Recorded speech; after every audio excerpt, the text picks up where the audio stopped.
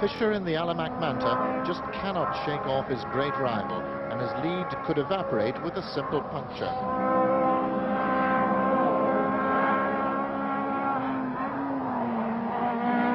With this kind of pressure from behind, Bertie is really trying.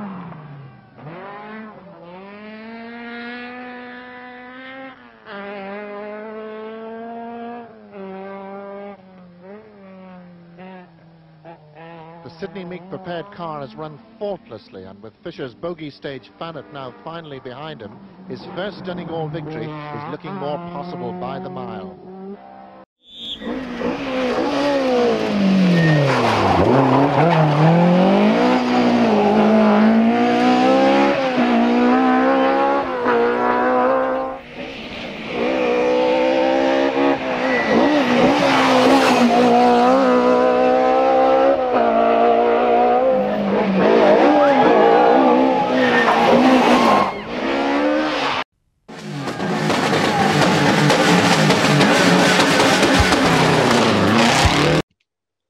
Welcome along to Crunching Gears.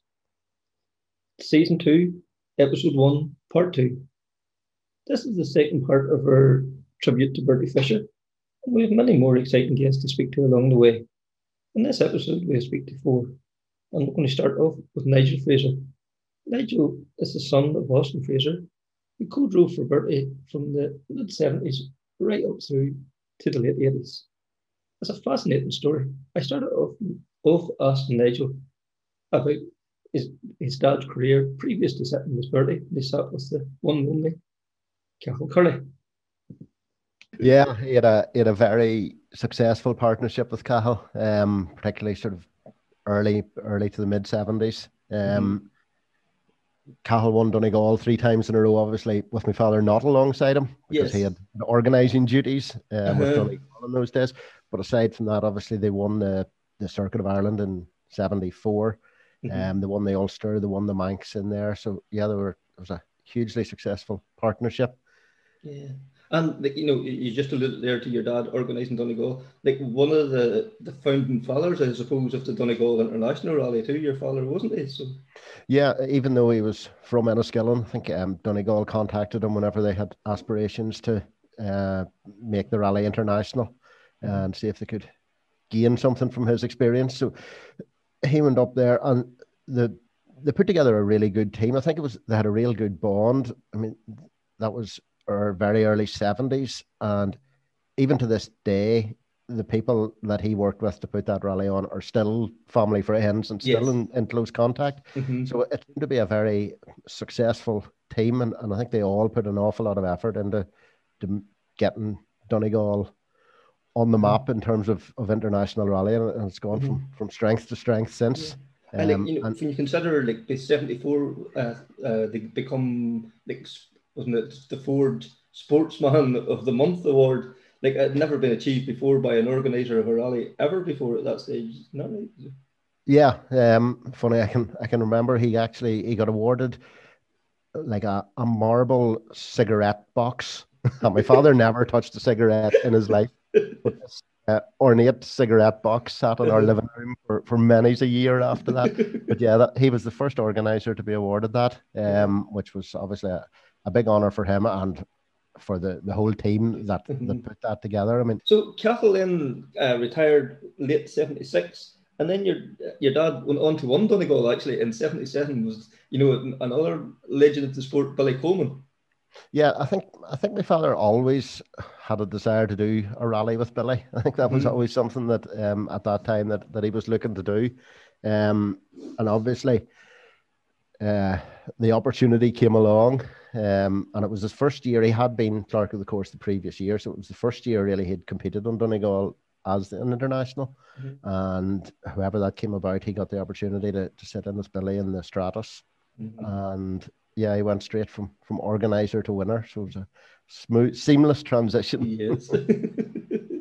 Yeah, Kevin, it would be great if my father was able to come on here and tell these stories himself. Unfortunately, his health isn't good and hasn't been good now for a while. He's not really in a position to come on and recall all the stories and the tales he has to tell. So look, I'll come on and I'll do my best to try and fill in the gaps and remember what I can from those days. Okay, Nigel. I'll pass on our kind regards to him. So, can you tell us how the combination of your dad and Bertie materialised? Yeah, obviously Cahill retired in 76, and my father, I suppose he drifted about between drivers for a bit. I know he navigated with Roy Cathcart for an event or two, and obviously with did that event with Billy as well in 77. And then I think him and Bertie were at an event somewhere, and after the event was over, they just got chatting at the prize giving, and Bertie came up to him and he said to him, "What about us two from Boys get together?" And obviously my father thought that wasn't a bad idea. And that was how it all started, and they went from there. I think Cork 20 was their first rally together, and they ended up second overall. And then they went to the national rally in Donegal at the tail end of that year, and they won it. So it was a successful start. Yeah, definitely. Yeah, it was a good a start as you would get, isn't it? Then, yeah. So we're bound forward in a few years. The 82 Ulster, like, was the big breakthrough for Bertie, I suppose. Like, won his first tarmac championship round. It was also like a lot of the British crews was over that year too. Yeah, it was. I think that there was a lot of talk around that time about pace notes, and pace notes generally weren't commonplace in Irish rallying at all, and it was something that I know Bertie and my father were very keen to get introduced. And I don't know if Bertie maybe even had thoughts of it's not worth the effort anymore, because he felt like he was putting in the effort, and there were people beating him on the stages that maybe had been out and had been doing some wrecking. So the Ulster that year, that was the first time they had introduced pace notes, and it was, I think, one of the main reasons that they were really keen to do well. I think Per Ekland would have been Bertie's main challenger in 82, but he had a pretty commanding performance, I think, in that event. He led more or less from start to finish. I know, listening or watched the coverage recently, like, Bertie made a big thing of was they put a lot of effort into the night stages on the recce, and they put down a lot of their one down to that they were more confident at night because they had good notes. Yeah, I think he had attributed his notes partly. A couple of years previously, him and my father had gone to Belgium, and they did the Haspengouw rally out in Belgium, and it was pace notes. And they really got on to pace notes then, but they found when they did the recce, they made their notes. And then when they went back to check them, they thought, these notes are far too fast, and they slowed them down. And then when they actually got onto the event, they were right the first time. They should have left them as they were, and they'd slowed the notes too far. And I think that was a real good lesson for them when it came to the Ulster, because the Ulster, even though it was a couple of years later, that was the next event, pace note event that they did. And they had that knowledge and that background, which maybe gave them an edge over the guys that were competing against that hadn't used pace notes at all. And then, but yeah, they focused on the night stages to the extent that they didn't even finish the recce. They got to the last few stages of the rally, and they had no notes, which seems absolutely insane in today's world, that somebody who was leading an international rally wouldn't have found the time to go over the last few stages. But I don't know what the reason was, whether there was they just ran out of time, or knowing Bertie, maybe there was some big business deal that needed to be There's something else had to be done. He had to head off and sort out something else. But thankfully they had enough of a lead at that stage that they were able to coast through without too much problems. And like those early years, you think like the fantastic cars, like the BDA Escorts, the Skona, the Manta, like, is there any special memories that stand out for you in those early years? I have a vague recollection of the Ulster and the Red Escort in 82. I would have been 8, 9. But I suppose my main memories would have been the early days of the Mantas. 84 especially. They had the gold card, Shell gold card Manta, which probably to this day is probably my favourite car of all the Mantas that Bertie would have had. Yes. I do remember in 84, was the first year that the Circuit of Ireland had gone to. It was always in Killarney, and this time it was Waterford. They had switched to Waterford, and I had never been allowed to go round, follow the rally around, as a young kid. And this was the first year. Finally, permission was given, and we all decided we would go as a family. And it couldn't have gone better that day. They were leading the event. I think that was the year Henry Toivonen was in the Porsche. Oh yes. And he had hit problems, and he was surging back through the field at the time, but Bertie was leading. And in those days, obviously, having a Northern Ireland driver win the circuit was a long time. In fact, the last time it happened was 74 with Cahill and my father. It was 10 years later, and I was 84, and no Northern Ireland driver had ever won it since. And they were leading coming down into Waterford, and I recall being in the car and Gladys Fisher and my mother and Mark Fisher and myself in the back seat. And as we were coming into Waterford, it was the last stage before the overnight halt in Waterford. And as we drove into Waterford, we met Bertie's chase car coming out the road as if they were heading back to the last stage. And we waved at them, and they gave us a thumbs down as they went past in the car. In days of no social media or mobile phones, that was as good as the communication got, which obviously wasn't a good sign. And it turned out they'd retired then on the last stage of that day.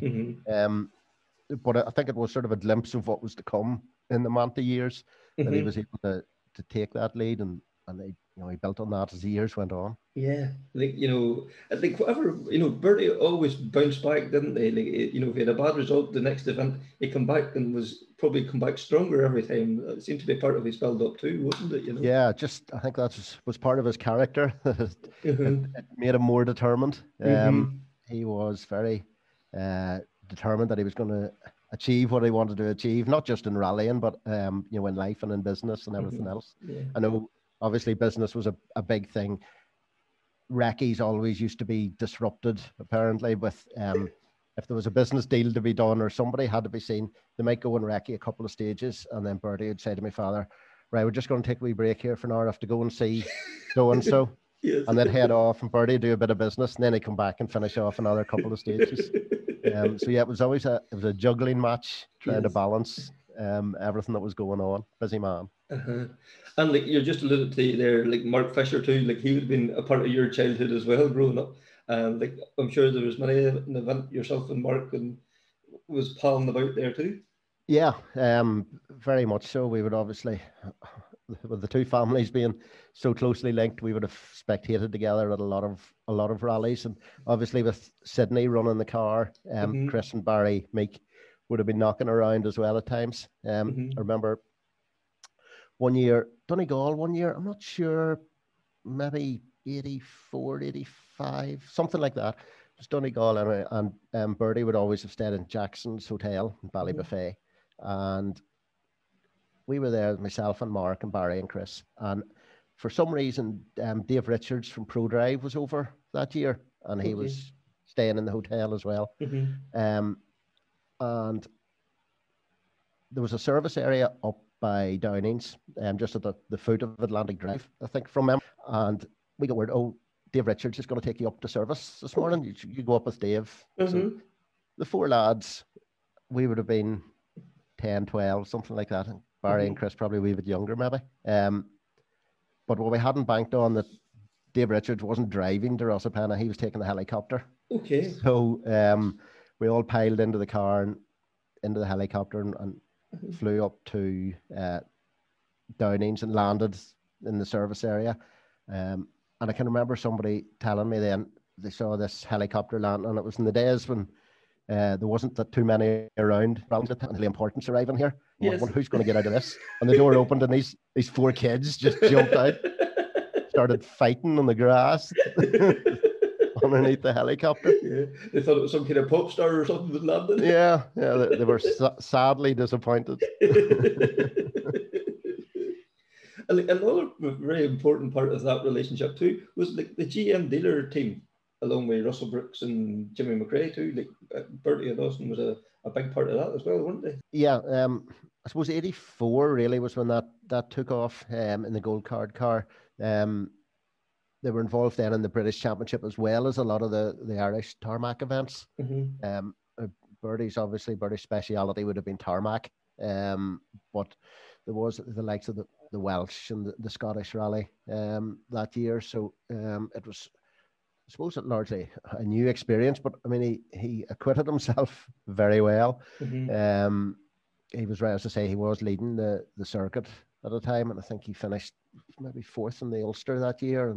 And my very good run on the Manx, I think it was 2nd in the Manx that year. And the Manx was always a favourite spot of Birdie's right throughout his career. But then they went on, obviously, to the RAC that year. That's right, yeah. And they had a great run in the RAC.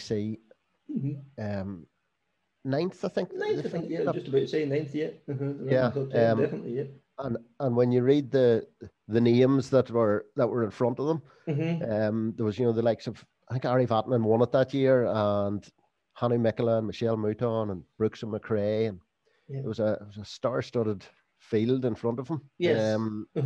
And some strong names behind them, so they were there in merit as well as everything else too, weren't they? Absolutely. And I can remember, obviously, Birdie didn't have massive experience on the loose in comparison to what he had on tour, but I do remember my father saying at the time, as that event went on, he really got to grips with rallying on the loose. And he would have said, from the first stage to the last stage, there was a massive difference in how Birdie was able to deal with the conditions. Yes. And that was something that he took into the following season, I think. He continued that the British Championship then the year after, and he had some great results. I think the Scottish in 85, they ended up 4th, which was a real good. And I think the Welsh as well that year, I think they were actually very, I would say, fortunate. They had a big accident in the Welsh that year, but I think they had beaten McRae on 1 or 2 stages. They had a few problems as well. They dropped mechanical time. And then I think they went off down a bank, and they came to rest against a tree stump. And if the tree stump hadn't stopped them, it was a long way down. Those Welsh stallions. Yeah. But it showed his speed and showed him what he'd learnt really at the RAC the year before. Yeah, the 5 days in the car had obviously paid dividends, and getting the seat time is what it always is about, isn't it? Yeah, it is. My father always attributed that RAC to Birdie's development on the loose surface. And 85, the Manx, that's one of those events that always stands out in the memories, isn't it too? Yeah, it is. And as I say, the Manx was always a massive. Birdie was always a massive favourite over in the Isle of Man among the spectators, and seemed to be hugely popular. He had a great run in 1982 after he won the Ulster that year. I think he was 2nd that year as well. And I think that sort of started his love affair with the Manx. Funny, I was looking through some bulletins from the Manx. There's a few scrapbooks knocking around. And even on the 83 event then, Birdie was lying 3rd after 20 or 30 stages, but first was Henry Toivonen, 2nd was Ari Vatanen, 3rd was Birdie Fisher, and 4th was Stig Blomqvist. Oh, wow. and 5th was Russell Brooks. Yes. So, it was a place that he excelled in a lot, but I just happened to come across one of the quotes. It was one of Patterson's news bulletins, but they crashed out on stage 35. Right. A crazy amount of stages nowadays. But there was a quote in one of the bulletins, and it was from an English enthusiast, so not a local. He said, "Well, when I heard the news that Fisher was out, I cried. It sounds a bit soft, but I don't mind if you print it. That's how we all feel." I thought, so it just shows you how popular he was. But yeah, 85 then, there was a lot of rivalry 85 because the Quattros were starting to establish themselves as the car to have, and the Mantas were probably nearing their end, Mhm. and Brooks and McRae and Birdie obviously in that one team. But in the Manx that year, the Audis, like Malcolm Wilson, Michelle Mouton, someone else, Blomqvist, I think maybe. They sent over a big team anyway, didn't they? Yeah, That year, there was, and there was definitely a lot of rivalry, and the Audis all disappeared, whether it was mechanical or accidents, and the Mantas came through, and Birdie finished up third, the 1, 2, 3 with the Mantas, which was massive for GM Dealer Sport at the time. And just before the prize giving, my father and Birdie were in the room. They must have been sharing a room, and Birdie went for a shower before the prize giving. And my father could hear Birdie singing in the shower.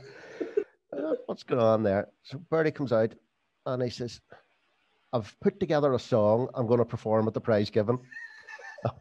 And my father says, what? You're going to do what? And yeah, he says, I've got this song, and it went something along the lines of, I'm not going to sing because I can't sing, but the lyrics were something along the lines of, where have all the Audis gone? Crashed and broken, all but one. When will they ever learn? Something along those lines. And my father says, you can't sing that at the prize giving. What are Audi going to think? What if Audi want to approach you about a seat for some stage in the future? They're never going to speak to you again. This could spell the end of any deals that you'll get done in the future. Birdie says, no, I think it's good, I think I might do it. So Birdie got up on the stage, and I think at that point my father still wasn't sure, was he actually going to go through with this crazy idea? But he did. He got up on the stage and he took the mic and sung the song, and it went down. Well, it went down great among the crowd. I think he got a standing ovation. I'm not sure how it went down without it, and he never did get an offer to drive for them. So. Maybe there was a big red line drew across his name then. Maybe. But I think everybody outside the Audi camp thought it was hilarious. Yes. Great entertainment. So, going forward into 86, things sort of took a bit of a dramatic turn. A go in 86, the brakes failed. Like, did your dad ever mention that? Yeah, I recall that being a big thing at the time. And something that I think it probably affected Birdie more than it affected my father at the time. Certainly they were very lucky. They came down a very fast straight. I'm sure most people have seen it on YouTube. It's got so many views. But yeah, they came down a very fast straight, and when he stood on the brakes failed. And they went straight on. And there was a lady with 2 children standing hand in hand with 2 young children in the middle of the escape road. And Birdie managed to thankfully they froze, didn't move, and Birdie managed to find a gap down the side and also down the side of the marshal's car. Yeah. It's remarkable that there was absolutely no contact with anything. When you think of a marshal's car blocking off an escape road, it's not too often there's room. And you can get past it. Get past it. So it was incredibly lucky where that did happen. But certainly Birdie had experiences previously. He had been involved in a fatal accident. Bushwhacker, I think it was, a spectator. And it was something I think that had always been in his mind, and the safety aspect. And I think whenever this happened, it really, I think it made it difficult for Birdie to commit 100% when he was driving, or he felt that it would. And when you're at that level, if you're backing off for corners because there's a crowd in the escape road, you're not going to be competitive. No. And Birdie would never have done things by half. No. If he wasn't going to be in it at 100%, he wasn't going to be in it at all, I think. That's for sure.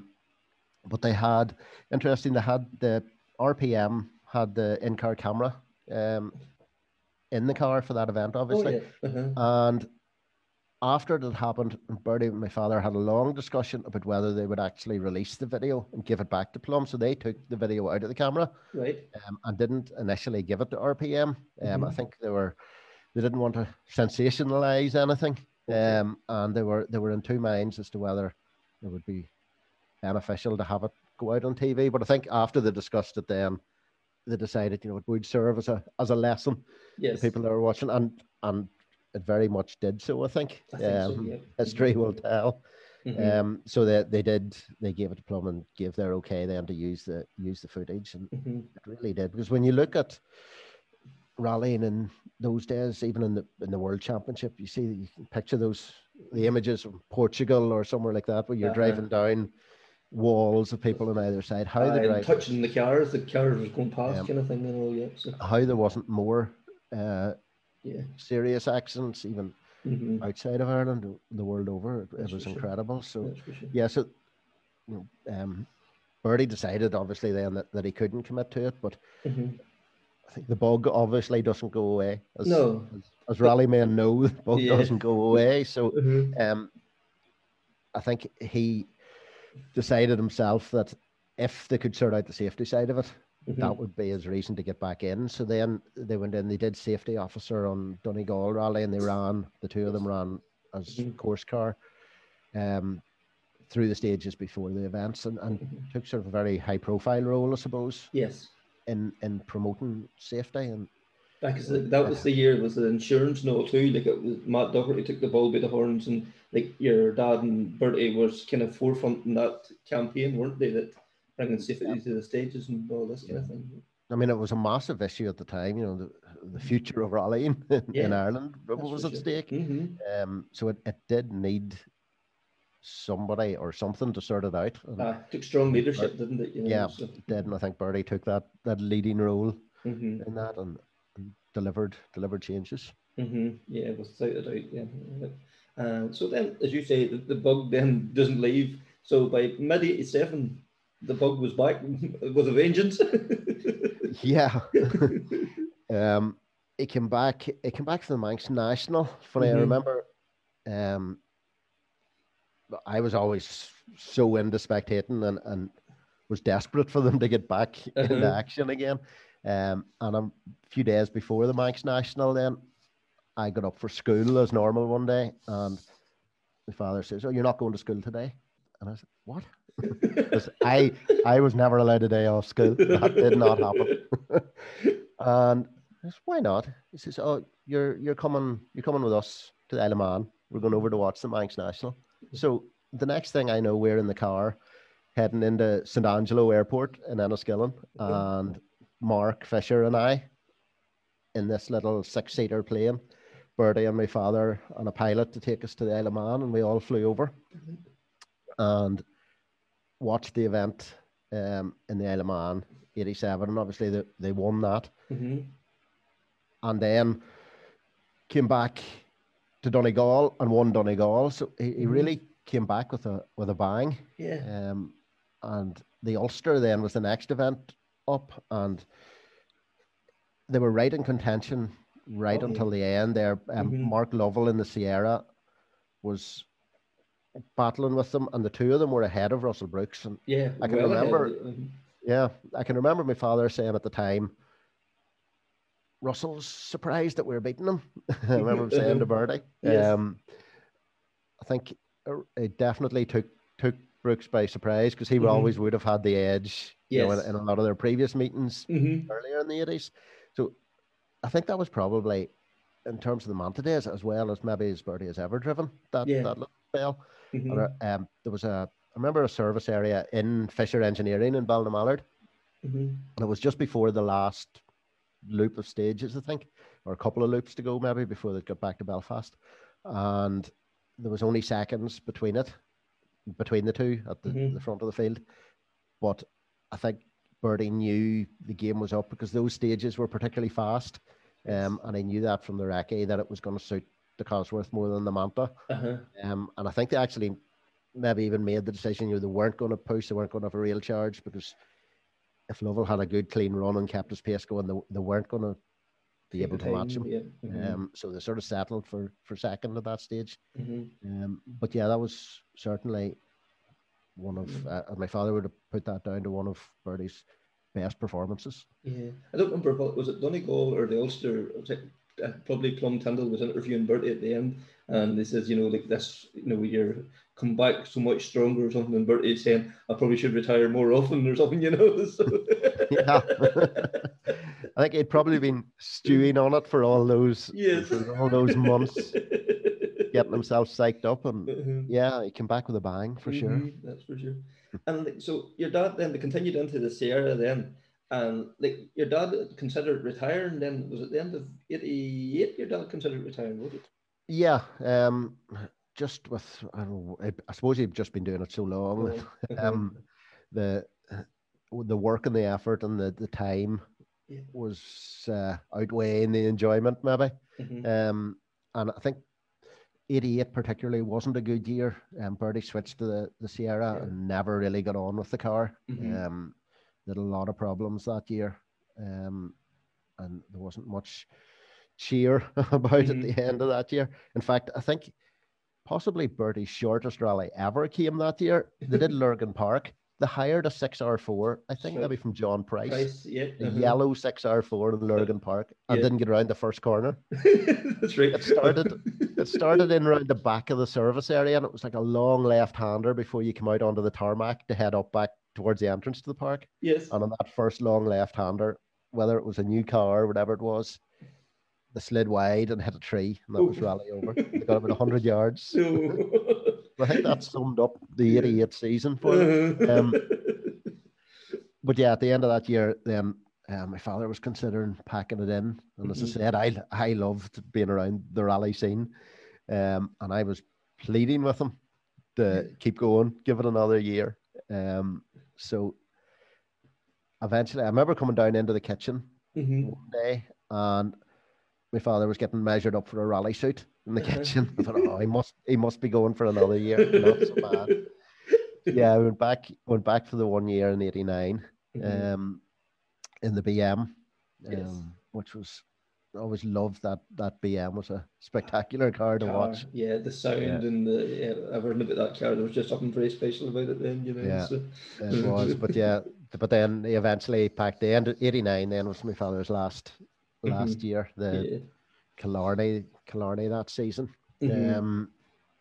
Was his last event. So Killarney actually was at that stage was the only international rally in the championship that my father had never won. Okay. So I think he was hoping for a fairy tale ending. He could win the one round. Got away as such, so. Yeah, but it didn't happen. I think there was some a sensor, sort of a 50p's worth of a sensor gave up at some point, and that was this. The plug on it, so that was the end of their partnership. I think he actually went back and did. I think it was a Cavan the Legacy or something. Yeah, just I think Rory wasn't available or something, and father briefly came out and sat in the Subaru for a while, but that was the end of it. So looking back then, what's your personal memories of Bertie Fisher? I suppose like the rally driver and the man. He was always very welcoming, I suppose, and friendly and accommodating, and I suppose he always had time for you. Okay. Even though I was so closely involved with Bertie and with the whole scene, I still really looked up to him as a bit of a superstar. Yes. But that certainly was never the way he acted. He was always, he'd always have a word for anybody, and just a real nice guy. And in terms of his rallying ability, he was second to none. Yeah, he was right up there with the best of the best. And it would have been interesting to see if he had made the leap outside of Ireland, outside of Britain, where that could have taken him. But nobody seemed to have a bad word to say about him. No, absolutely. This is the idea behind this podcast is like everybody that spoke previous about it like had nothing only glowing things to say. James Cullen, Bertie giving them tires to compete against him. Vincent Bonner saying that they never seen Vincent hit the car after he bought it off Bertie. They come and looked at the car and they said it would go halfers in the fixing of the car, like things like that. There, it's it's just the mark of a man that's, at a different level, isn't it? Just such a genuinely good guy.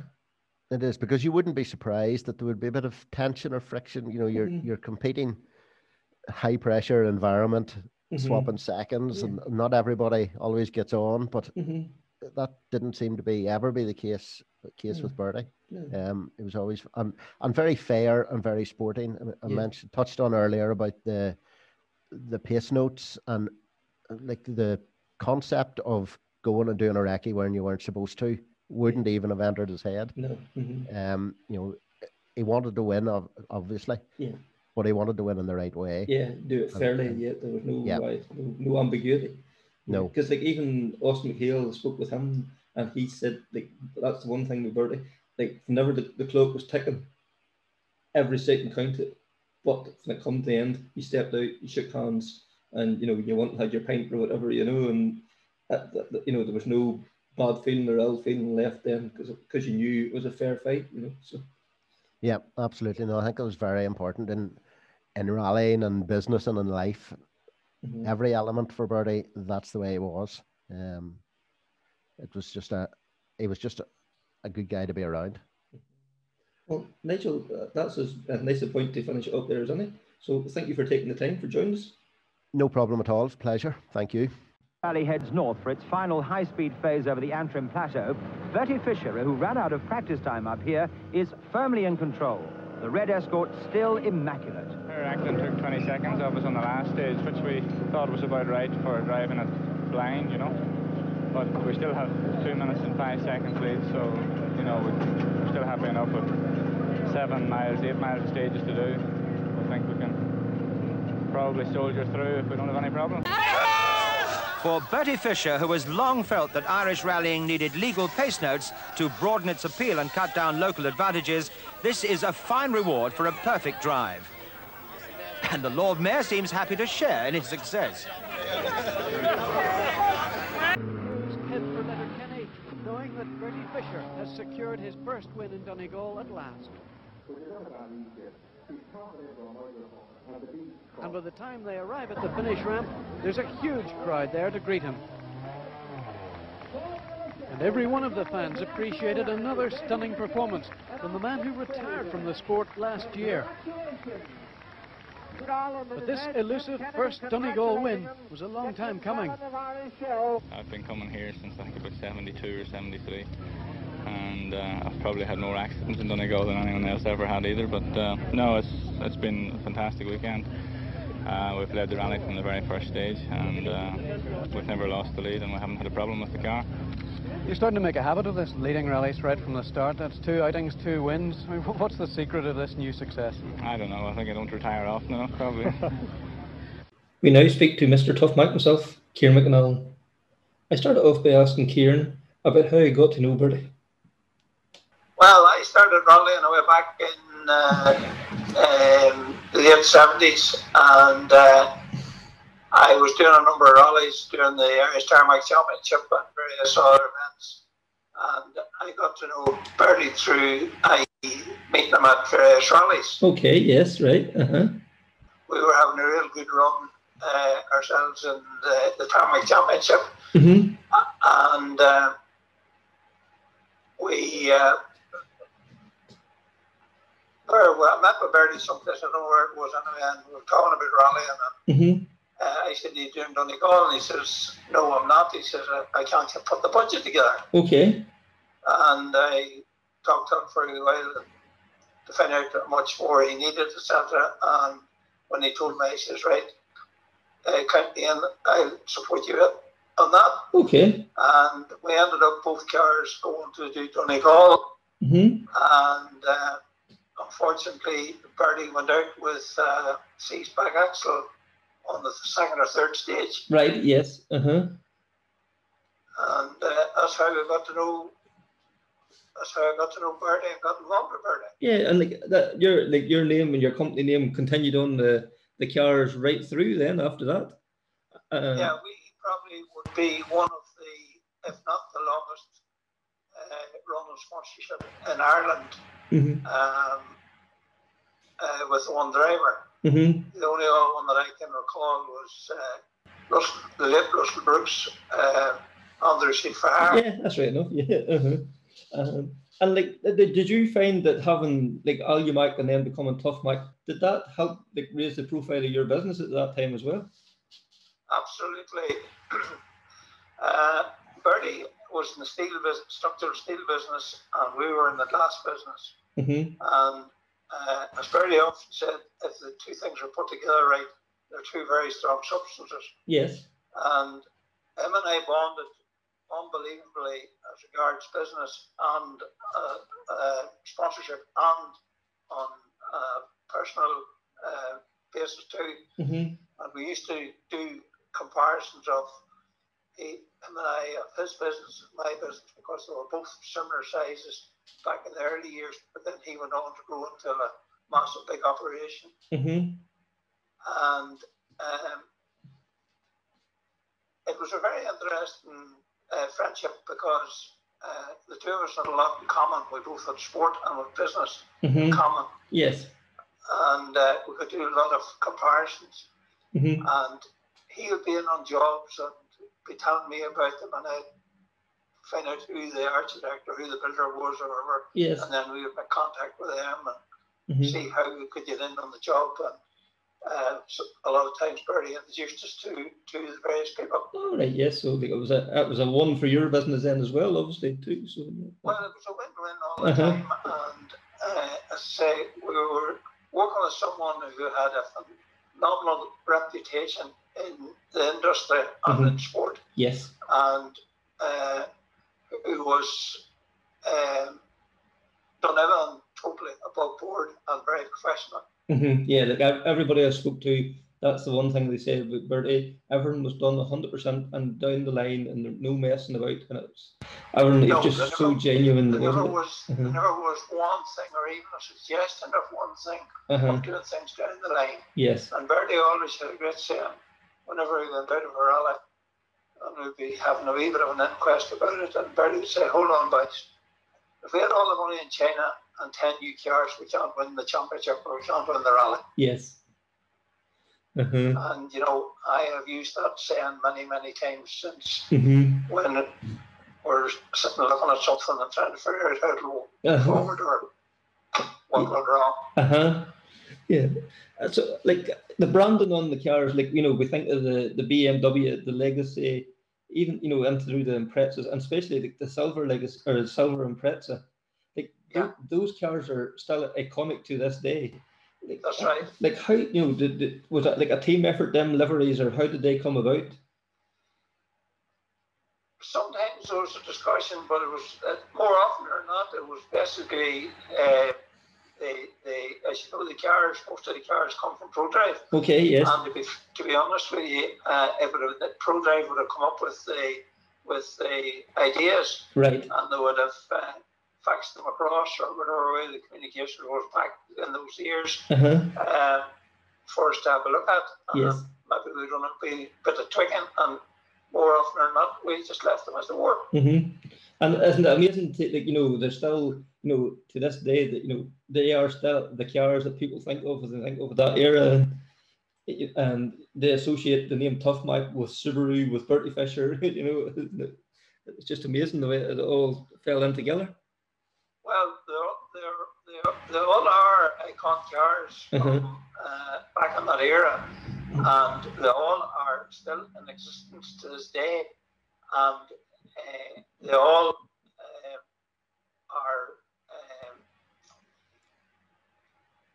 very, very, very, very valuable to the people that own them. Yes. And they're just impossible to get your hands on them. Yeah, that's it. Yeah. And then, as you say, like with Bertie, you know, you were his title sponsor, yes, but more than that, you were a good friend, and you also became team manager. Like Bertie done even his rallying approach to rallying was different from everybody else. You know, he had a team around him that let him concentrate on the driving. That all he had to do was jump in and drive. He knew that the service plan was looked after. He knew that everything else was running smoothly. Wasn't that a very important part of Bertie Fisher too?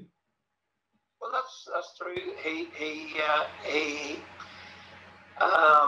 when I started sponsoring him, As I say, I was rallying myself, and because I was building the business up on that, it was easier to give my attentions to Bertie than it was to organising and going to do events myself and that. Mm-hmm. And at the start, we would have out and done his pace notes for him, Okay. or gravel notes for him, I should say. Uh-huh. And then as time went on, we got into more of the management side, and along with Sydney and that, and we used to go on the chase cars, and whenever they were allowed back in that era, and be sitting at the end of every stage waiting on them. Mm-hmm. And you were also sitting listening for the crackling on the radio in case it was in difficulty someplace or it went off or whatever. Okay, yes. Uh-huh. And it was amazing the way that you fitted into the team type of thing, and was given the responsibility of making decisions for him as you went along, you know. Yeah, I even doing gravel crew and like the call you would make on tires would be vital at times, wasn't it? You know, so. Absolutely vital in time, and the one story I can recall, I don't know what year it was in Donegal, and we had been out doing the weather, and we're checking the Sydney night, and we had it till as long as we possibly could, and it was Knockalla. Yes. And we were coming back down off Knockalla into Carrickeel, and when we went into Carrickeel, Sammy Hamill was standing talking to Bertie, and Bertie says, "Well, have you made the decision?" And I said, "Slicks." And it was raining, and Bertie says, "Do you want a driver?" And I says, "Bertie, there's no point in us going out to do a job unless you listen to what we tell you." And Sammy speaks up, he says, "Do I detect there's a conflict between management?" And I said, "Just wait and see, say nothing." And I went up onto the stage, and he sat, it took 23 seconds or something off everybody else on the stage because the tire choice was right. He made the right call, yeah. But it was just pure luck. Pure luck, you know. Educated luck, maybe, you know. So yeah. So, but yeah, that was one of the good moments. I think he won the rally that year, and that was another bonus to it, you know. Exactly. And but there was a lot of disappointments too. Oh, of course, yeah. But like, isn't that sometimes the joy of rallying, you know? So, you're also then like a big supporter. We have to remember Mark now at this time too. Like, in the year 2000, Mark was using your Grip End Evo at that stage, wasn't he? It's like the Irish events. Mark was Bertie's double in every way, even in the way he talked. Mind you, then you'd be on the phone thinking you're talking to Bertie, not Mark you're talking to. Yes. And Mark was unbelievable. Mark, I lent my car to Mark in the year 2000 to do the Tarmac Championship, which him and Gordon Noble won. And one of the great memories of that was over in Isle of Man, and again Sammy Hamill and I think it was Nick Linford from Future Cars, Bertie and myself had flew out to one of the stages, and we were sitting watching, and I think Mark was maybe running third or fourth in the road, Andrew Nestor was in front of him, and Mark come down over this crossroads. He never lifted. The rest of them all lifted. Mark never lifted. Right. And Bertie turns around and he says to me, he says, "Well, after the chat this way," he says, I says, "Why?" He says, "You'll be getting that car back in a bundle of scrap." I says, "Leave the lad alone. He'll be all right." And he went on to win. He was beating the WRC's hands down in Isle of Man, and also I think in Killarney in the car. He was an exception. Mark was, there's no knowing where Mark would have been today as regards motorsport. Yes. Had that tragedy never happened. He was destined for the top, wasn't he, really? You know. So. Absolutely. But the thing about Mark was very genuine lad in every way, from the point of view that he listened to what he was asked to do. Right. And he went out and he done it to the best of his ability. Mm. And if it didn't work, he'd come back and say that didn't work. What next will we try? Right. And he was always a trier. He was always a way ahead of everybody else in his thinking. Yes. Oh, well. And then, like, just I suppose to wrap up now, like, can you think back with Bertie Fisher? First of all, yes, the rally driver, but Bertie Fisher, the man. What's your abiding memories with Bertie? Well, as I said, Bertie and I done several comparisons down through the years on different things, and I looked at this and looked at that, and Bertie was a great man for planning the thing in great detail, and it proved dividends many times over in doing what he done, you know. Mm-hmm. Yeah, so I planning was the big thing. And if you want a abiding memory of him, then as the rally man, then as well. I have one good memory of him where we're over in at the RAC rally, and it was the year that Mark was doing it, and Bertie was doing it, and Bertie was doing it in full drive. The World Car, yes.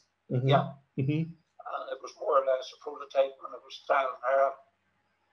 And another good friend of ours, Stephen Finlay, was doing it. Okay. And Stephen beat Bertie. And Bertie, after all was over, come to me in the secretary and he says, I need a bit of help here because I'm going to be listening to a lot of slagging from Mr. Finlay. But that was the friendship that was between all of them at that time. But, you know, rallying was a great sport and still is a great sport. It's just unfortunate that IE is not the same events that there was back in that era. Yes. I think there was great camaraderie between the drivers, wasn't there? The camaraderie between rally and the winding up and the second up and the looks of one another. Yes. Them's the things I'll never forget, you know. I know you've interviewed Vincent Bonner, and Vincent was one of them legends in every way. Yes. And Os McHale, absolutely gentleman. Yes. Well, Kieran, I really appreciate you taking the time to join us, and thank you very much. Not a problem, Kevin. Good man. Okay. The band plays for Bertie Fisher and the local man Rory Kennedy. It's all over bar the shouting as Bertie and Rory get a tumultuous reception as the winners of the 21st Shell and Leonard Donegal International Rally.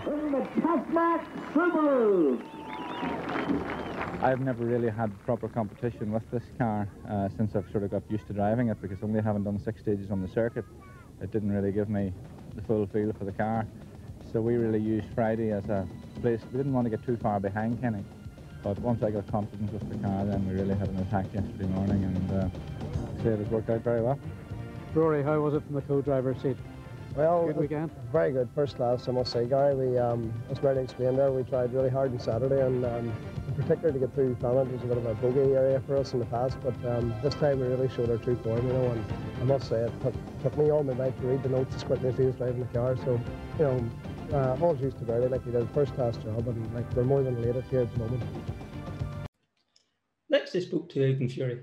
Ivan would be well known to many as he was a leading light in the Donegal Motor Club, and he's also written the fantastic book Donegal Experience. Ivan got to know Bertie in the mid-80s, and there's some fascinating tales. I'm sure you'll enjoy it. We started off by asking when he first got to know Bertie. I would say probably 1984, 85, probably 84 when Jim Callahan took over as clerk of the course. And I was introduced to Austin, and of course that came along with Bertie. Both great gentlemen at the time. Yeah. And I would say those early years in Donegal, I would say there's a few stories. There are lots of stories, Kevin. Some of them might not be fit for public consumption, but one of the funny ones I would think, Jim Callahan was COC back in 84, 85, as I said. And one of the rules at the time was competitors traversing the stage in the opposite direction. So there was a one-way system going. And Jim decided he'd go out and take a run around and observe the stages. And we had just got into Cairnhill, gone up around the first corner, and we saw a certain competitor bombing down the road, going the wrong way. Jim threw the car across the road and blocked him, and got out to chastise the offender.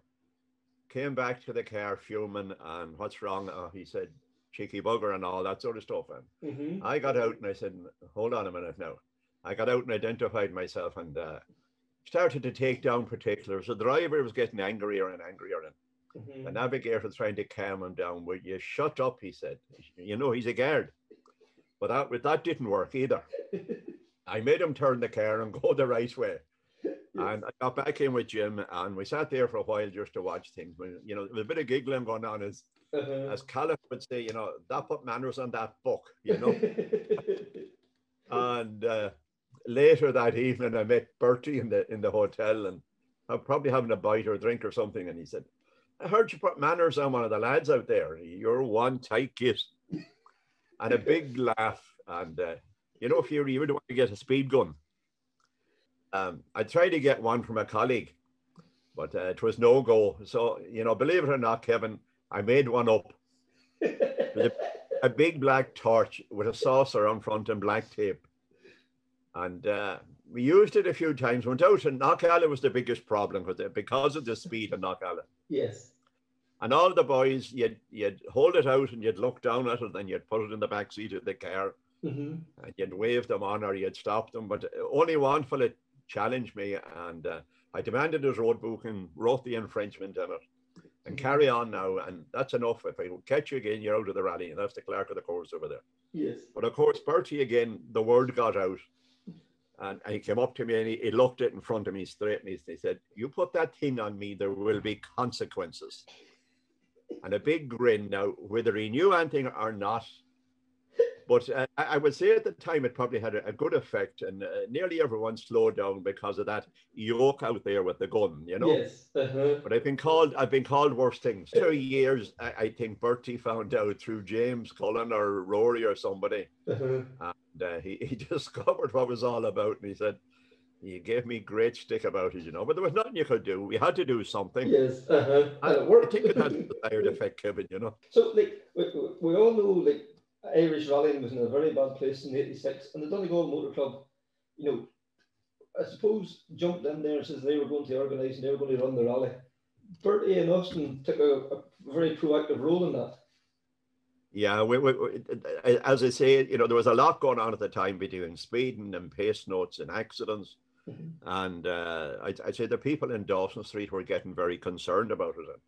Matt decided to take on the rally. He was elected clerk of the course. He took it on, and one of the important things he did was he made contact with Bertie and Austin, and asked them would they take on the role of safety officer. And of course, Bertie had already had a major situation that developed in Galway when the brakes failed, and of course Bertie decided, I'm going to take a back seat for a while, you know. And pace notes were in, you see, but the crowds and the speed was getting up, and we had to do something about it. And that's, I think, where the crack started, with Matt standing out in the middle of the road shouting at spectators, "Do you want a rally?" And it became a sort of a catchphrase there for a while. Yes. As only Matt could, you know. And like Bertie and Austin had the final word. Like if they weren't happy with the stage, it didn't run. And if they were well, I mean, the law was laid down, and they were told if Bertie decides to stop and sees the crowds are out of control or anything is not in the right place, if he says stop, that's it, stop. The rally stops. And the full authority of the clerk of the course at the time. Yeah. So then, like, obviously there was a strong friendship building there between Bertie, the club, and yourself. Yes, well, I suppose a lot of it came through Austin, because we were very friendly with Austin. Okay. And Austin would often always advise me, you know, ring me or ring Bertie, or, you know, we'll have a chat about a problem. And the good thing about it was, you know, Bertie and Austin had more or less the same attitude as Jim Kennedy, God bless him. There are no problems, only solutions. And it became a bit of a mantra at the time. You went to Jim Kennedy or Bertie with a problem, you know, it was sorted there and then, you know. Well, the insurance crisis hit in the South, and rallies were basically, you know, told that's it. And I was at a meeting, and I came home from the meeting, and I said, you know, this is doom and gloom. What are we going to do? And I rang Austin to talk to him first, but I wasn't getting Austin, him working in the hospital at the time. And then I got on to Bertie, and he suggested we convene a small meeting. Now, Billy Campbell was the Tudor programs man. And he came down from Belfast, and we met in the hotel. I think Alan Verso came up from Cork. Danny Caddy was there, myself, I think Matt came along later. And see if there was anything we could do. And of course, Bertie came to the fore and said, look, if there's anything that can be done, don't hesitate me. I'm only a phone call away. And he advised, and out of that meeting or two after, we had the Tarmac Rally Supporters Club. You see, Bertie had plenty of contacts, and he used them well. There was a massive auction set up the north someplace. I can't remember where now exactly, Kevin.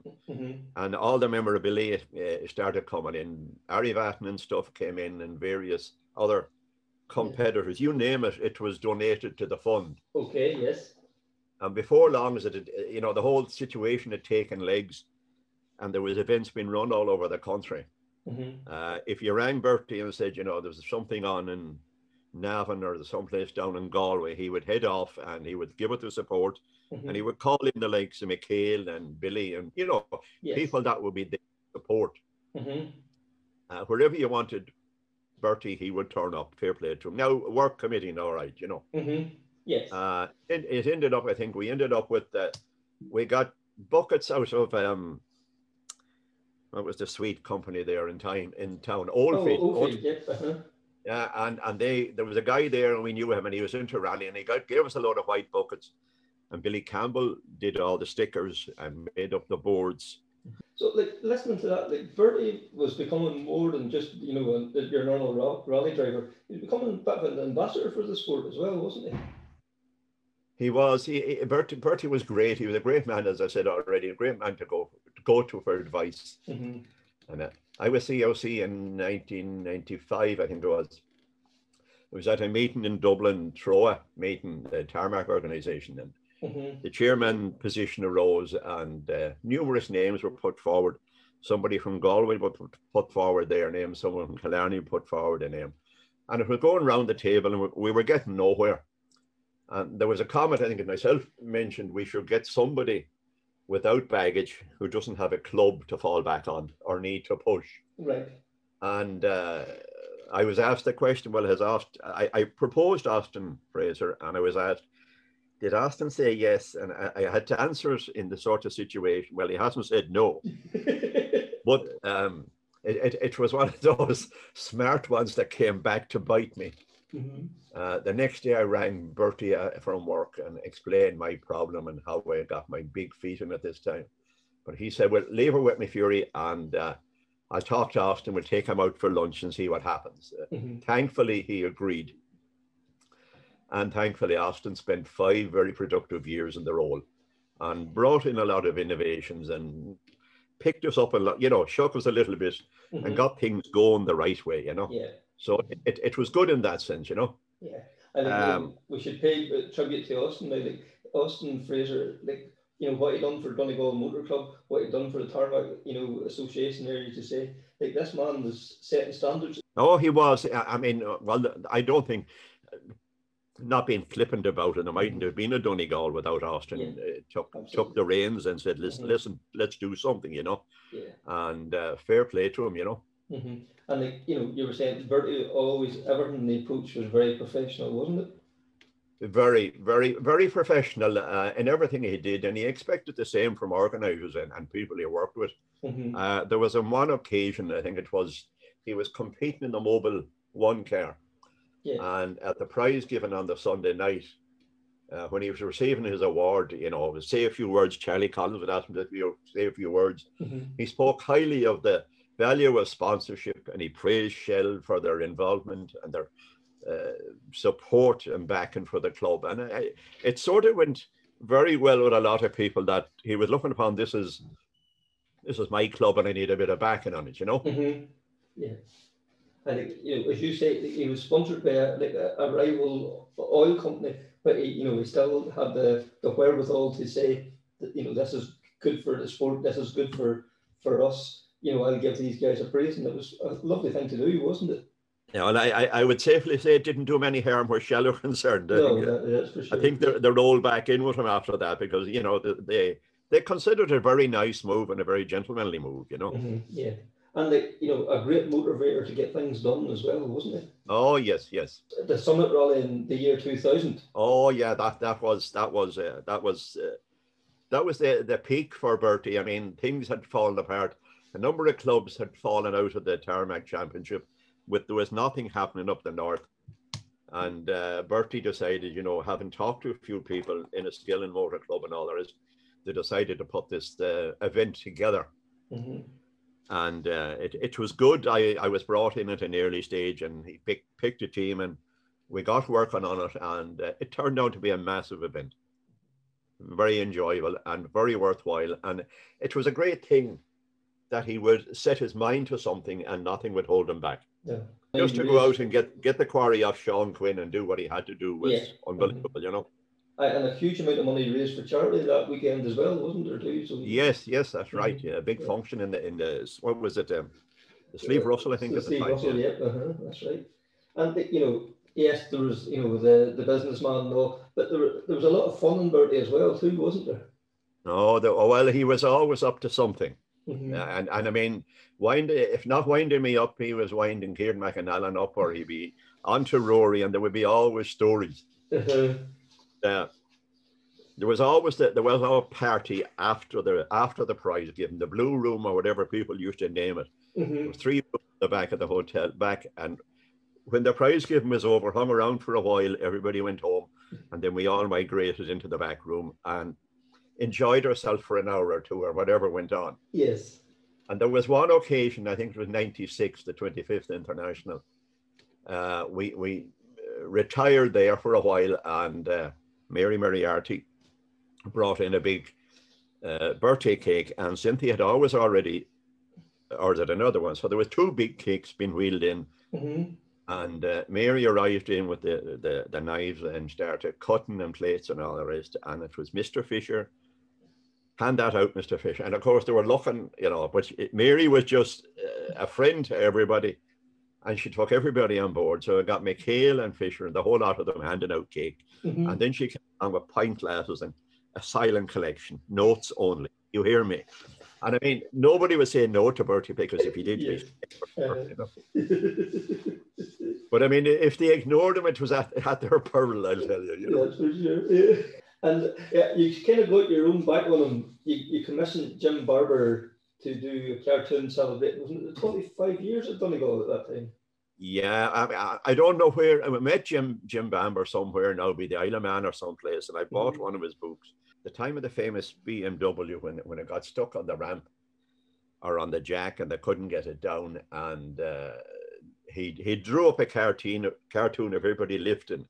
But he quoted Bertie underneath, and now I'm not saying Bertie used a bad language, but Jim Barber used a bad language. When I say expletive de care, lift the expletive care, and it was just it would come in then. It would get them photocopied in the rally office and stick them up on their notice board, and of course it was uproar. Where can I get a copy of that? But it didn't matter. I mean, Bertie appeared in the 2000 poster. He was in a number. He was in a number of cartoons, but I put him in the poster a few times in 2000. And remember him come to me on Sunday evening. He said, "I want to have a dozen of them posters." I said, "Go to Ronnie and get them." And he went out and went away with a half a dozen of the posters. But a bit like Plum Tyndall, Plum got some too, and got them mounted and handed them out for Christmas. I think Bertie was of the same frame of mind, you know. Yes, It was good. It was good, clean fun, you know. Yes. And like the 2000 Tarmac Championship Award night, kind of the stuff of legend, isn't it? Oh, well, that took on a life of its own. I mean, it was a great night and there was great enjoyment. Everybody enjoyed the time. And as I usually say, the after party was bigger than the one before. And naturally enough, we all huddled and there was 2 or 3 tables pulled together. The crack would start and the bragging would start. And who was the fastest over this stage and that stage. And I don't know who came up with the idea, but all of a sudden, the floor was cleared. And Gladys Fisher would sit on one chair and Bertie would push her. And then they had a race down the middle of the hall between Gladys and Bernie, McHale and Linda Nesbitt. I don't know who else was involved. But then this was great applause and great enjoyment. And, you know, are they mad or something? But it didn't matter. Yes. The enjoyment was there and the bit of crack. And I think there was they called it a draw. Okay. The agreement was, well, we'll meet here back in February for the annual dinner dance and we'll have a rematch. So that was all. And unfortunately, we never got the chance to hear the rematch. Yeah. Sorry if I'm cutting across you, Kevin. No, you're fine. Needless to say, the rematch didn't take place, and what followed was a terrible tragedy. And I remember being asked, Austin, at the time, would you come up and help us in the organizations and do this and do that? And people had to be contacted and manpower had to be brought in, and you knew where to go for. But myself and Rory used to travel to meetings, and, you know, there was very little said in the car at the time. Yes. The meetings were in Ballinamallow. You know, we were all shocked and saddened. And as it transpires, I was very honoured and privileged to be one of the bearers at Bertie's funeral. They had a situation where so many people wanted to be involved with the three, between Mark's friends, Emma's friends, and Bertie's friends. And it was a sort of, you'll carry from here to a certain point, and then you'll drop out. And somebody else will drop in and carry it another way. And it was that sort of organization that had to be done. But, you know, there were no words to describe. When we came back, then we started talking to people. Oh, we'd love to have been there, and we did this and we did that. And we talked to Rory, and he said, what do you think? And we got it organized that we could have a memorial service in the Martyrs Church in Letterkenny. Okay.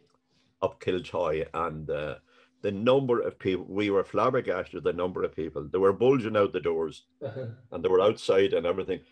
And from there on, we had another one the following year, and we decided to include other deceased members of the club. And it started to roll on. And to the best of my knowledge, it's still nearly an annual event. And they came down, Marshall's families came down from the north. It was a very emotional evening. And there were always a few people read out at the time. You know, the chairman would go up and mention certain people who had died over the year and brought them into the book of remembrance, you know. Yes. But a joyful occasion too, you know. It's nice to get people together in case they got to remember. And, you know, that, you know, whenever the people go outside, there'll be stories told. Well, there was always, the ladies would always organise tea and coffee and biscuits, and they'd make up sandwiches, and we'd go into the back room. And as you say, the stories would be legend at that stage. You know, some of the stories I've gathered a lot of moss over the years, but, you know, we just keep going with them, you know. We add a little bit every year. You know? That is sure, no harm in that. So, like, to wrap up then, I suppose, like, this is the question I've asked everybody I've spoke to so far. Like, Bertie Fisher, the rally driver, and Bertie Fisher, the man. What's your abiding memories? I always thought Bertie is the perfect gentleman. He had no airs or graces. He was always very open and approachable and spoke to everybody. And on one occasion, now this is before I ever got involved, in the Isle of Man, and waiting for Bertie to come into this water splash, nothing happened, waited, decided, no, to hell with it. We'll go to the next stage. And we were heading back to the car and met Bertie and the guys coming up the road. And naturally, you know, what happened, Bertie? And Bertie's response was, hit a bank, and kept walking. Yes. And Keir McAnally, they were all had long faces. Bertie had crashed out of the rally, you see. And we just kept going. But he was that sort of person. He had a word for everybody. He would never ignore you. Yes. And it didn't matter who you are or what you are. I mean, my daughter Laura just idolized him. And as for the rally driver, I always saw Bertie as very professional, as I said already, very competitive. He worked hard, he played hard. And the one thing I noticed about him, he was very supportive of the other competitors. If he could do a young fella a favour, he wouldn't pass him. And I'm sure boys and guys were out there more or less did the same for him if they could. Yes. But he had a very good team with him and very good organisation. And, your man's in trouble there, go over and help him, that sort of thing. So the admiration went from that way, Yeah, I think, it was always looking out for other people, even in the heat of battle, and he was having to be a bad day himself. He was always still prepared to go the extra mile for others. Yeah, he was involved. He got deeply involved with the Competitors Association, and he got them organised and gave them a voice. And as I say, he was very instrumental in the Tarmac supporters. And as I say, himself and Austin were a great team. Yes. And if one didn't have an answer, the other did. But I mean, put it all down to experience, Yes. They've been around long enough to know the pros and cons. Yeah, definitely. So, Ivan, I think that there is a nice place to wrap it up. Is there anything? Because we've, that's lovely memories there, Bertie. Yeah, well, I'm very pleased and very honoured to be able to contribute in some small way, because it was a big loss to everybody, but it was a big loss to the club, to ourselves, myself as a very good friend. Spotlight was on Ulsterman Bertie Fisher once again. It was his 17th international rally victory and enough to clinch a record 4th Ulster win. Not a bad weekend's work. Yeah, we had a very good run. We had a bit of a slow start, and then we had a little problem this morning. Didn't really cost any time, but maybe knocked my confidence a little bit. I wasn't concentrating as I should have been, but from then on it's been fine, no problem. Fantastic. Well done again. Brilliant. Gordon Noble joined us now to speak about his recollections of sitting along with Mark Fisher. It's a lovely story. I started off by asking Gordon how he become involved with Fishers. We had indeed, Kevin. I mean, Mark and I's partnership started way back in the early 90s, I suppose. I was doing gravel notes for Bertie and Rory, and my connection obviously was through Rory at the time. And any time I wasn't competing on a round of the Tarmac Championship, seemed to get invited along to come and do gravel notes for them.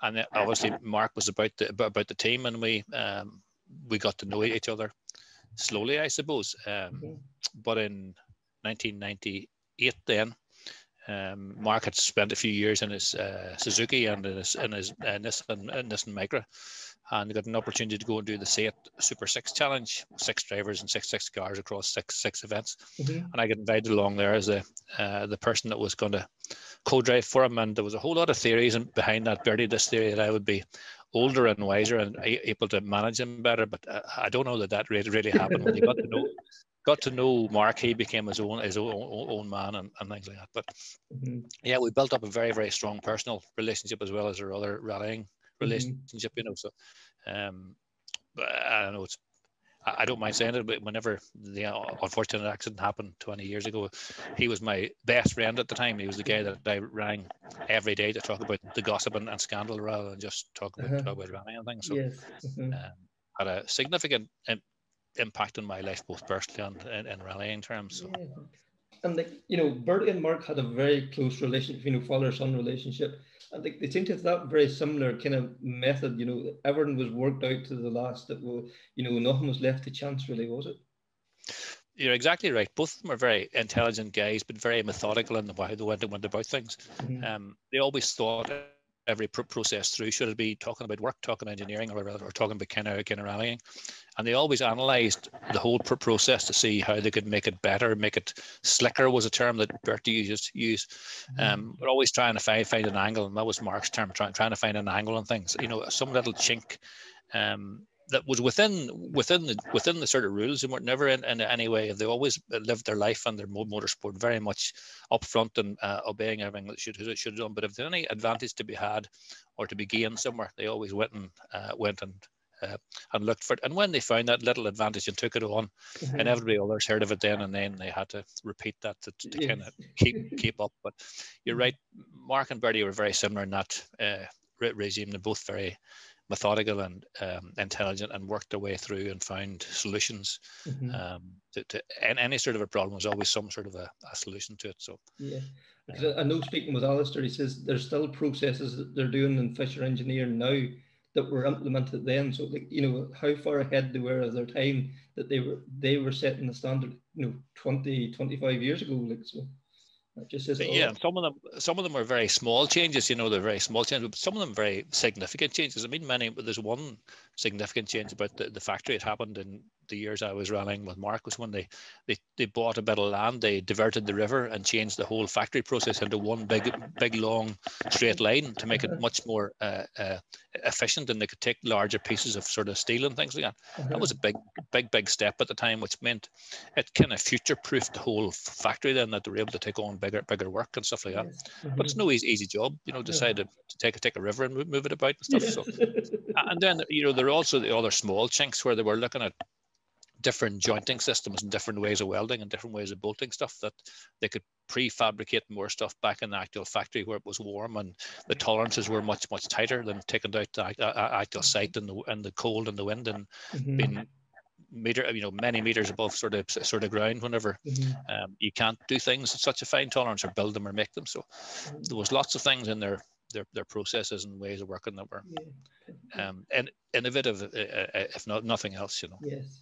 And like Mark was obviously destined for greater things on the rally stage, and Bertie was almost taking a step back to allow Mark to do that. That was such a big opportunity for Mark there, wasn't there?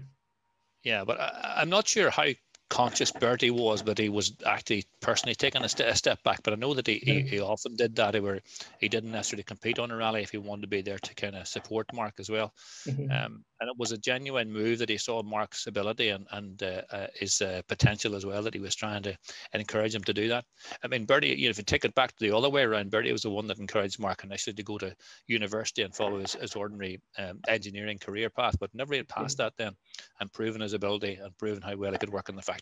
He then was extremely supportive of the potential rallying move forward, and things like, you know, getting a Group N car in 99 and 2000 to move up to that sort of level and take the step forward as he was going. So and not just, you know, hiring a car from him, there's a lot more behind the scene and trying to, you know, be clever about how you do things and teach him about how to, not necessarily how to drive. Mark didn't need to be taught that. He always came very sort of naturally to him, but anything else he could teach him about car setup or working with a team and stuff like that, that was very much encouraged and supported. And I'm 100% sure Bertie saw that there was an enormous potential and what Mark was going to move on to and move up to, you know. Absolutely.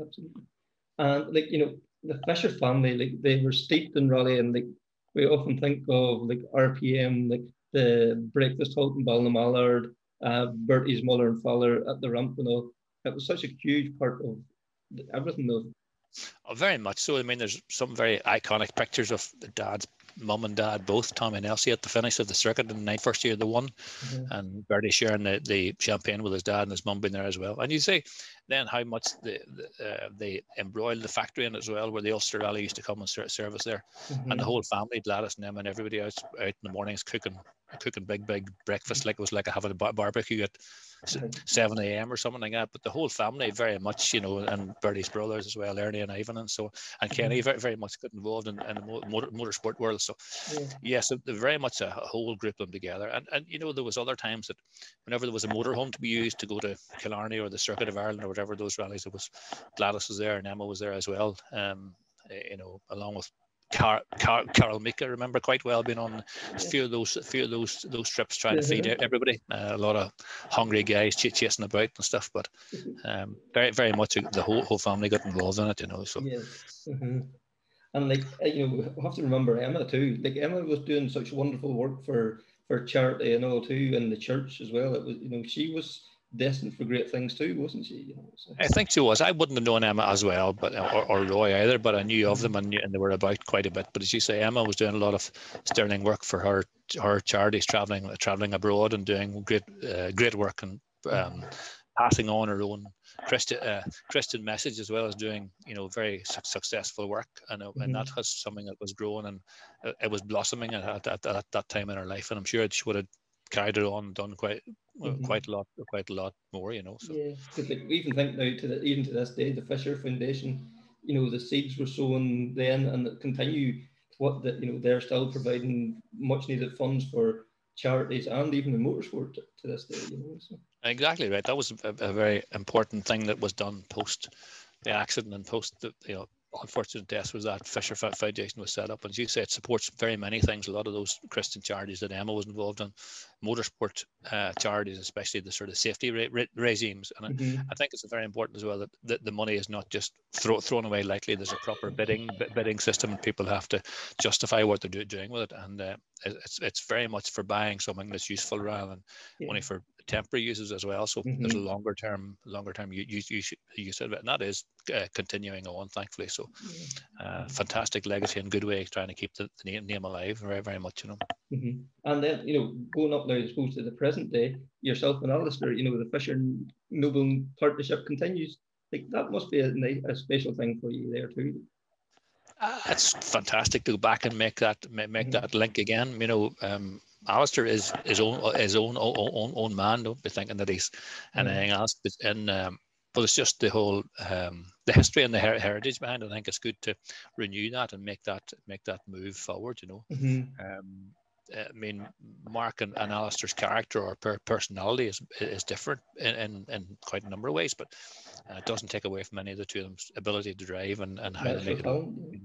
Mark was much more of a there was an element of sort of devilment was the term we would have used at the time. I'm not sure if anybody knows exactly what that is, but there's an element of badness without any sort of malice, which also always created an element of fun and an element of very positive feeling about everything, and he was good at that. He was a very good people person. He was very good at making people work for him and actually support him without being forceful in any way. He was a sort of a guy that was magnetic almost. People wanted to be there and wanted to actually support him. So you wanted to do something for us. Exactly right. Yeah, you wanted to be there and be supportive, and he had a good way of encouraging people to work with him. And he was also very respectful and then thankful whenever people did do that for him. So as you say, it's very good to be able to square the whole circle, or whatever term you want to use, and go back now with Alistair and have a success again. So it's good to do that. Yeah. Now, I suppose to start wrapping things up, I've asked everybody this question so far. Your standout memories of Bertie Fisher, and I suppose Mark, the rally people, and the person behind the helmet, I suppose. Well, it's difficult, I suppose. It's like so many things in life. There's so many vivid, positive memories you have about the two guys and how they worked together and so on.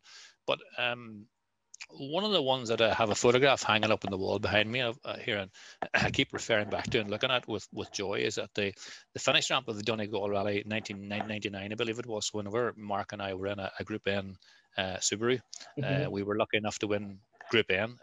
We were very good. We led from the first day, even though Bertie had given us a warning not to be going fast. We need to learn this car and so on. So we led from day one.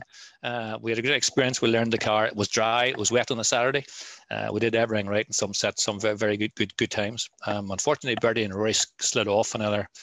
Kindrum or Fanad, I can't quite remember which the two, but they had dropped well down the order. But when we got to the finish ramp, it was Bertie was very keen to wait. He was in the top 2 or 3. We were 6th or 7th. He was very keen to wait until we came over the ramp and get a picture of the whole of us together. So back to that, what we said earlier on about very much the family atmosphere, and he was there to try and support Mark and give him that encouragement for the sort of future. So that's one moment, I suppose, in the whole time that we. Yes.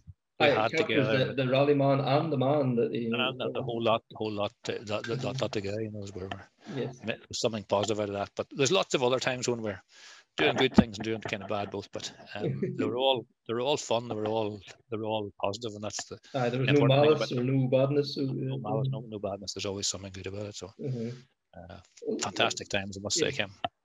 That's some lovely memories there. So, Gordon, thanks for taking the time for joining us here. Thank you very much, Kevin. It's good to be here. Good to be part of this, I must say. Thanks again. And I noticed just in the background here, if I could look around, that the dad's taking a close look. Yeah, well, he told me last night that under no circumstances were we to be leading this evening. So I told him I was going to give off to him if he was leading Group N, but I'm happy enough.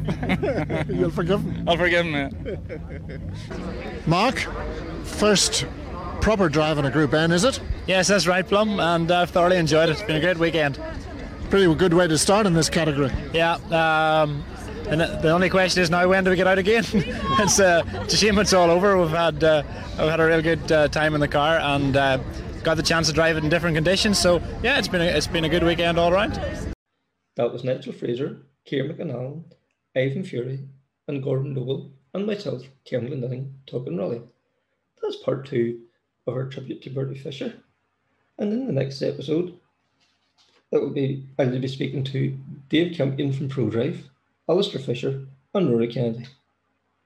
If you enjoyed the podcast, can you please like and share it across all social media? And if you're listening to that podcast, if you can rate the podcast, it would be gratefully appreciated. Until the next time, take care, stay safe, bye.